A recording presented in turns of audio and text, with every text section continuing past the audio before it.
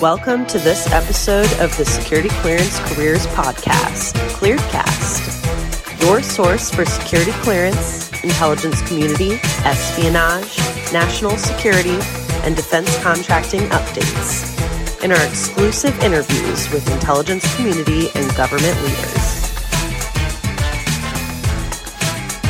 Hello, and thank you so much for tuning in to this episode of the Security Clearance Careers Podcast. I'm your host, Katie Keller, and today I have the pleasure of introducing my guest, Gina Bennett. She's a former member of CIA's Senior Analytics Service and is a seasoned counterterrorism specialist who authored the earliest warnings of some of today's terrorist trends, including the 93 report that warned of growing danger of Osama bin Laden and the movement he was creating. She is currently an adjunct professor at Georgetown and George Washington Universities. She's an honorary advisor at Girl Security, one of my favorite organizations, and she's the author of National Security Mom. So, Gina, thank you so much for joining me today. I really appreciate it. Well, thank you for having me. Let's dive right in. I read something online, very funny, how it's a story about how you match the birth date of each child by the adversaries that you were actually pursuing at the time. Yeah, that's true. I mean, my poor kids, I'm sure I am scarring them for life.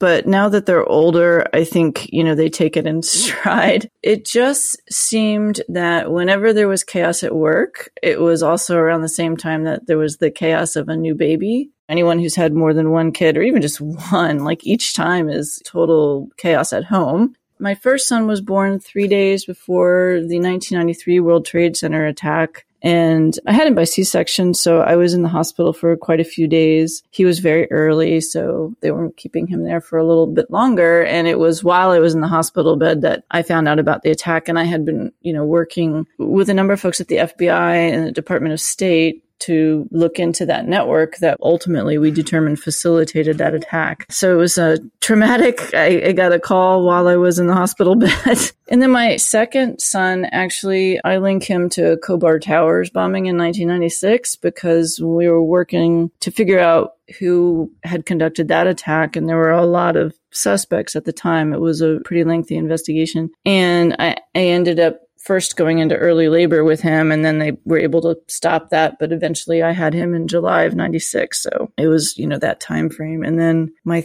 poor third daughter was born just before the August 1998 Africa Embassy bombings. So she came in to work with me quite a bit. But apparently she was pretty popular because every time I would leave the building, people would say, "Oh, you're the mother." Because my boss would pick her up and walk her around, and she would go to lots of meetings without me. So hopefully she was good. She does keep secrets from me now, though. And my fourth child, I was actually pregnant during 9/11, early months with him. And so he's really all of 9/11, if not for the same reasons that the rest of the world I just associate with vomiting and being ill, darkness, Finally, my youngest, who is going to be 18 in January, it was really Fallujah and what had occurred in Iraq that so much of it was what was happening with the Zarqawi attacks in Iraq that because I was pregnant with her and having her, I associate her with just all of that. And having her was my way out, really, to escape trying to deal with the growing terrorism in Iraq at that time. So yeah, not the best way to remember your kids, but luckily they all have a great Python-esque sense of humor. And so they just roll with it with me rather than, hopefully, they don't accuse me of of being some kind of evil mother, but we'll see. I guess time will tell. I'm a new mother myself, and so sort of relating the chaos at home, and I have one, but like you said, one is enough. Just experiencing that new chaos in your personal life. And I mean, now, especially after the pandemic, and then, with bringing your kids into work, it's all so fluid that I love that you do that. You can tell your kids that somebody loves it. My point, just being a woman in the traditional sort of by Hollywood, the man's role, even though women have really been critical to the intelligence field since the earlier times of OSS. Let's talk about how you have sort of tried to break those perceptions. Not without standing on the shoulders of a lot of other giants. The women, as you pointed out, OSS and then early CIA, and even 20 years before I got there, were always brave and courageous and bucking the system, obviously at great cost to themselves. They were considered emotional and just all of the stereotypes that we know from, the 40s, the 50s into the 60s and beyond, really. We're still fighting them. I had a lot of role models in that sense, women who were just extraordinary. I think since counterterrorism was really what I got started in and remained in, there was definitely a default to problem, crush, I mean, we have a hammer, so here's a nail. It's that very sort of act, react. Terrorists are bad, so we just get rid of the terrorists. That whole default to, seeing it as violence, counter-violence, which of course is a huge element of terrorism and counterterrorism, any kind of political violence. Being able to step back and say, wait a minute, there are myriad factors that are part of this. As we now know today, we've studied much more deeply the radicalization process and all of its various contexts. That didn't seem to really be the thing we did back, 30 some years ago. So I think being a woman and asking questions about why do we do it this way was probably the hardest part. And I'll be honest with you, it still is pretty hard because, we're dealing with conventional wisdom that's been around for millennia. And to step back and say, but why are we doing this way? It obviously comes across as criticism. People don't like to be criticized rather than, hey, why are we doing it this way? Because if we can answer those questions, we may find today there are other ways of addressing this problem that have better long-term enduring impact. I think where it may have been easier in my generation as an analyst is analysts are literally paid to think. That is our expertise. We're supposed to challenge the conventional wisdom. We're supposed to use, alternative scenario generations and things like this. So that's where I think, especially the women in counterterrorism analysis were somewhat luckier. So I think for counterterrorism analysts, being able to really stop and ask the question, why do we do it like this? Why is this happening? And maybe we need to blow up the problem a bit and make it bigger before we try to solve it. And that remains, I think, very difficult. Asking questions about root causes or factors that drive political violence and terrorism is always a sensitive topic, no matter whether you're male, female, or, anything in between. The issue is always, well, we do it this way. And so this is the patriotic way of doing it. And it comes across sometimes as being soft on terrorism or appearing to be apologetic, even unpatriotic, rather than, no good idea suffers from challenge. So why don't we challenge it all? I think particularly for women, given the stereotype, more emotional, maybe being too compassionate and just soft in general, it ends up hurting us, I think, more when we challenge these very hunter norms in national security, kill, be killed kind of view of national security in general. Well said. And I think challenging those norms is healthy. I think it shows healthiness in that we're willing to ask those questions. I hope so, because challenge is what makes us better.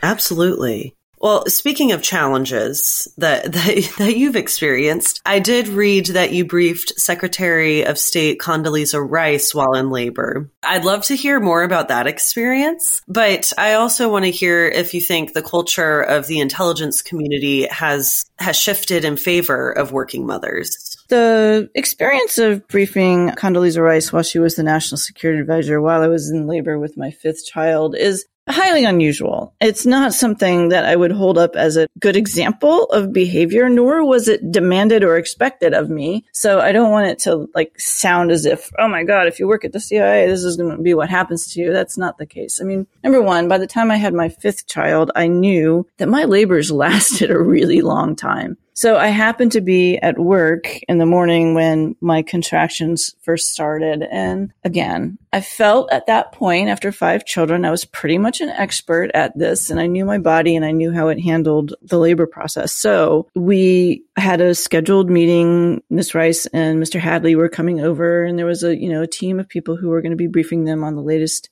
events and things that were going on in Iraq at the time.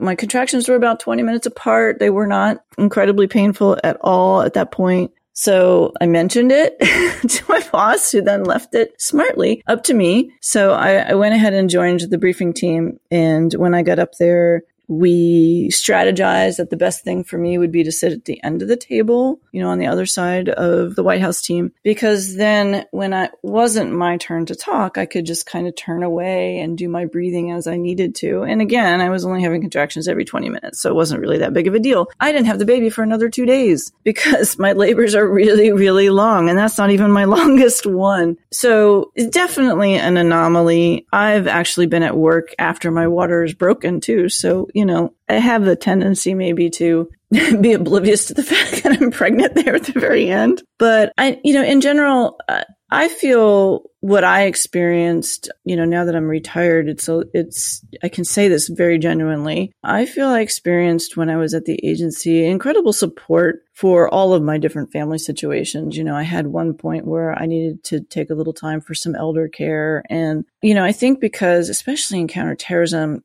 after the Africa Embassy bombings and of course after 9/11, you're there 100%. You're there for the mission.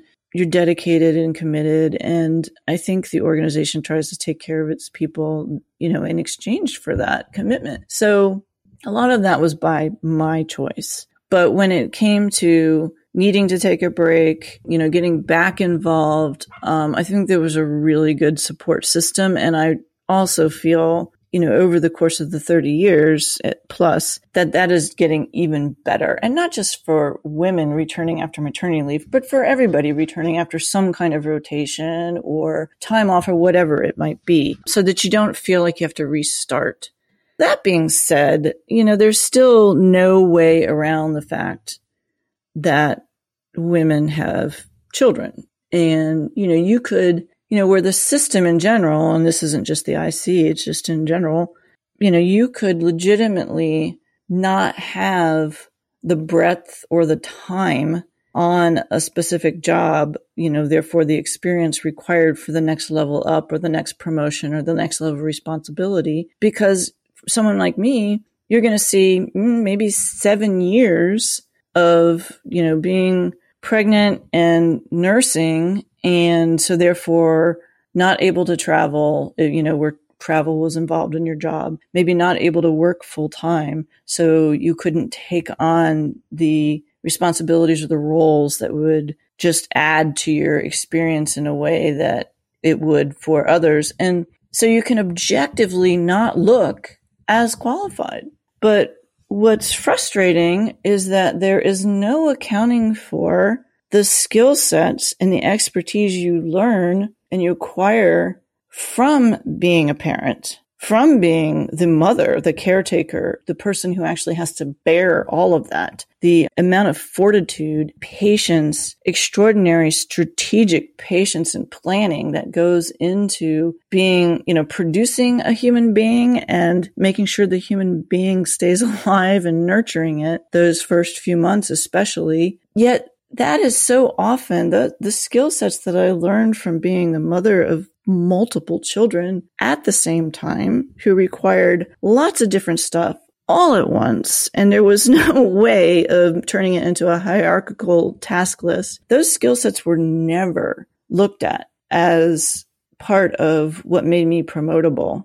And yet I think they're the skills that I tapped the most in being effective and successful at my job. I really just think the workforce in general needs to catch up to that and just recalibrate, because I would venture to say that a lot of dads, single dads who are extremely engaged in the caretaking process would say the same. Absolutely. And a couple of points I wanted to note here. I have heard from quite a few people that have been at the agency long term, it was a very supportive organization. And I'm glad to hear that you included, in addition to maternity leave, other things like elder care. That's a really important factor when folks are trying to decide where they want to support in the national security mission. And it's a really interesting and I think inherent recruiting issue. Like you said, all of these skill sets that parents, single parents, first parents are learning, and not to mention the physical toll of creating a human being that you endure, are not looked at. And I think that,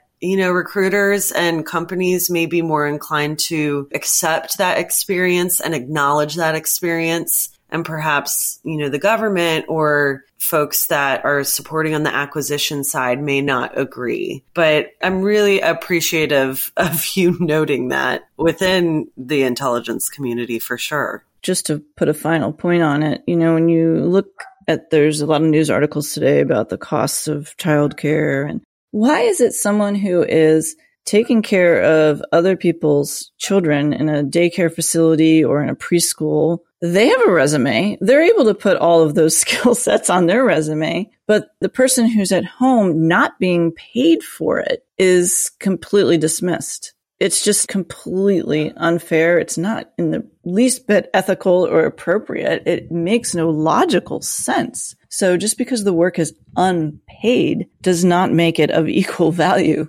Yeah, I completely agree with you there. So I did want to touch on one thing that has been in the headlines is the IC's diversity recruitment problem. And so I did want to note girls security. I know I mentioned it in your intro, but I want to talk about how girls security is helping to bridge that gap. How can we make national security careers more relatable to the average person? And in addition, make it more attractive to minorities and other groups? Yeah, absolutely. It's a real challenge, but I think there are two very fundamental ways of going about it. The first is recognizing that for minorities, including gender minorities and women, young girls, everything that they experience in their lives, for girls, from the time they're like 4 or 5, they recognize that they are more vulnerable in a physical security sense. And that is something that sticks with them and continues to build throughout their lives. That understanding of security or insecurity and how much control they have over it or not, and then their choices and the agency they have with regard to taking care of themselves or seeking help or just being resilient, strategic in their outlook, building their own self-esteem. All of those things, perceptions, experiences, and skills that you build because of those experiences. So whether or not you're an excluded population at your school because you're a minority, anything like this, you are experiencing security and insecurity and frankly justice and injustice differently than the default, especially the default in the United States, which is still very much the white male European centric, origins of all of our law and institutions and practices. If you are, then guess what? You have more value add to contribute to the building of the expanding of our national security, our understanding of threats, our understanding of the international or the global security environment than the default. The default we got covered, right?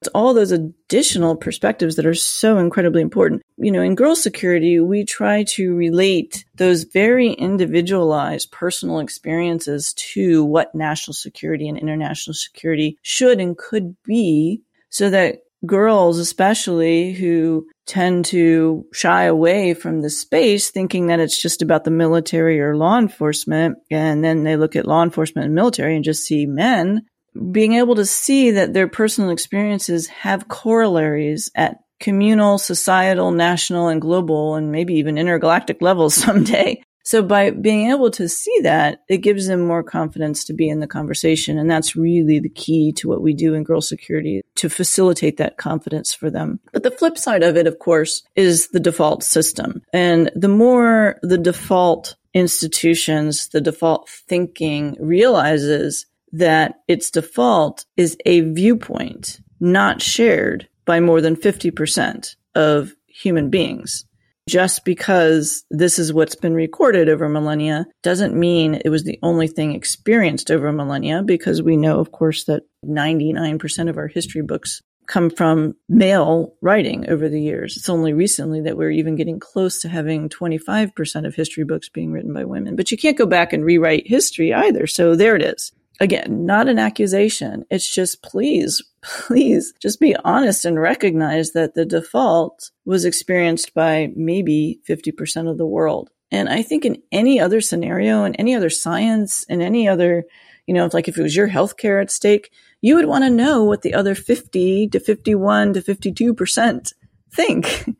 So, a lot of it is on the institutions of national security, the institutions of government, really, and law, to recognize that. And to also understand when it comes to diversity, equity, inclusion, accessibility programming and efforts, you can't, as I have said before, you can't just take a bag of chocolate chips and smush them into a sugar cookie and expect this to be a chocolate chip cookie. It doesn't work that way. It has to be a chocolate chip cookie from the very beginning.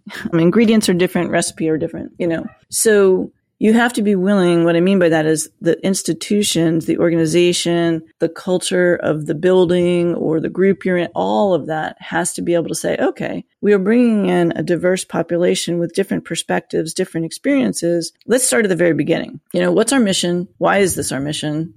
Let's start at the very beginning, the first step of the recipe. Get the views from the ground up, almost like a zero-based review. Because I think otherwise you're asking a lot of people to assimilate to a default they don't necessarily agree is correct. That's just an uphill battle. Nobody's going to be able to contribute really well in that environment, nor are you going to see the success that you expected from having diversity contribution that way. So I think it takes both of those things working at the same time. It's probably easier for us to create a lot of girl securities and help, especially young people, expect something different and really value their own unique perspectives and perceptions and experiences and realize that they can and should contribute it to this national security discussions. But I think it's a lot harder to get the institutions to recognize that they live in a default that may not be accurate. Well, sure. Especially, at the times when some of these 3-letter organizations were created. In your words, we have the default covered. So it's bringing other folks into the conversation, especially when it comes to that institutional change. But around the time that we're at September 11th and sort of, remembering that time, you wrote the first report warning of Osama bin Laden in the early 90s and years before 9/11. And you were also one of the 6 women in the CIA's Band of Sister that tracked down bin Laden. Tell us what was going through your mind during that time and sort of reflecting on it in today's world. When 9/11 occurred, it really felt, I think, for everybody an inevitability. And at the time, that's a really sad thing to say, but we'd been saying it was coming. So it wasn't a surprise to any of us in CTC that day. And nor was it really even a question as to who did it. Now, we still did everything that we needed to do to investigate all possible culprits. Don't get me wrong. That's a responsibility you always bear. It just wasn't a surprise to any of us. And I also think if you really understand and look at history, that it is so often the case that people, they don't need proof just once. They need it multiple times before they believe something is actually happening. Something that they don't want to see is happening. And I think it was just very hard in the post-Cold War, the end of the Cold War, to think that a group of, a couple hundred people who were not even from the same country, probably didn't even speak the same dialect of anything, and, had very different reasons for hating the United States and others, could be that kind of threat that even the Soviet Union hadn't been able to be. The Soviet Union hadn't executed that kind of attack on U.S. soil. So it just, unfortunately, I think takes multiple trauma before people realize what's going on. And I think what's really important, in saying that is that is also the case now, right? There are things that analysts are out there warning about, some of which unfortunately going to be accurate and also traumatic. But right now we just can't, our brains just can't accept that tomorrow is going to be vastly different from today. So we just keep waiting for more and more proof of it. And then when that happens, everybody's like, why didn't we warn about that? Why didn't we know this was going to happen? I guarantee you it's going to happen again. I think it's playing out already. I guess that's my biggest takeaway from 9/11. That might be a little bit different from what most people would comment as 9/11. Well, I do appreciate you sharing that with us. I think it is important to have it serve as a reminder for future threats that could be more imminent than we think. I really appreciate you joining me today, Gina, but I did want to give us space to talk about your book, National Security Mom, and then your second book, Book 2, America Needs a Timeout. Tell us what you hope the book does for others and any advice you want to offer women that may be interested in intelligence. Thank you. I mean, with, National Security Mom books, I have another one in the works. It's really my observation that as parents, what we are trying to create in terms of our families and the security of our families is not just about keeping your house safe and keeping your family members safe. It's also about the integrity of your family, the love and support that you have for each other, even through tough times, right? If your house burns down, you don't lose the security of your family. If you don't lose your family members, if you're still a family and you still love each other, then you still have everything you need to rebuild. And I think of the nation that way too. Our national security is not just about border safety, border security, border integrity, transportation, infrastructure security. All those things are, of course, extremely important, but they're not the only things that are important. That's our national safety. Our national security rests in the sustainability of our Constitution and the integrity of the way we adhere to it, much like your family security rests in how you support each other and remain loyal and committed and supportive of each other. I think, trying to make national security as a concept something that's more approachable, not just for women, but for everybody. It's because, again, even though it's National Security Mom, it's really about the parenting analogy and seeing how little actually changes when you go from taking care of toddlers and teenagers to taking care of the entire United States of America. So that's really the reason why I continue to write the National Security Mom books. But also, for women, I do think, again, I think there are certain realities for women and gender minorities that make them more vulnerable from a physical safety side, that leave us less protected by our justice system, leave us experiencing more physical threat and maybe even, and of course, even violence in our lives. You can't equate women being unsafe with saying that we're insecure. Women secure what they believe, what they think, how they love. Everything that matters is still within their power to secure. So I think women have a much more instinctive understanding of the balance between physical safety and resilience of character, strength of person. And I really feel like our national security needs to reflect that better balance. I encourage everyone to go check out National Security Mom and America Needs a Timeout, and then stay tuned for number 3. And I'm really looking forward to that, Gina. Thank you again for joining me today. Gina Bennett was a member of the CIA's Senior Analytics Service, and I love her stories of being a mother and how it relates to her career in national security. It gives me hope and inspiration for my own career just becoming a mom. So for more information or career advice on intelligence, working within the intelligence community, or applying to an agency like the CIA, you can visit news.clarencejobs.com. This is Katie Keller, editor at ClearanceJobs.com. Thank you for listening to this episode of ClearedCast. For more information on career and recruiting advice, visit news.clarencejobs.com.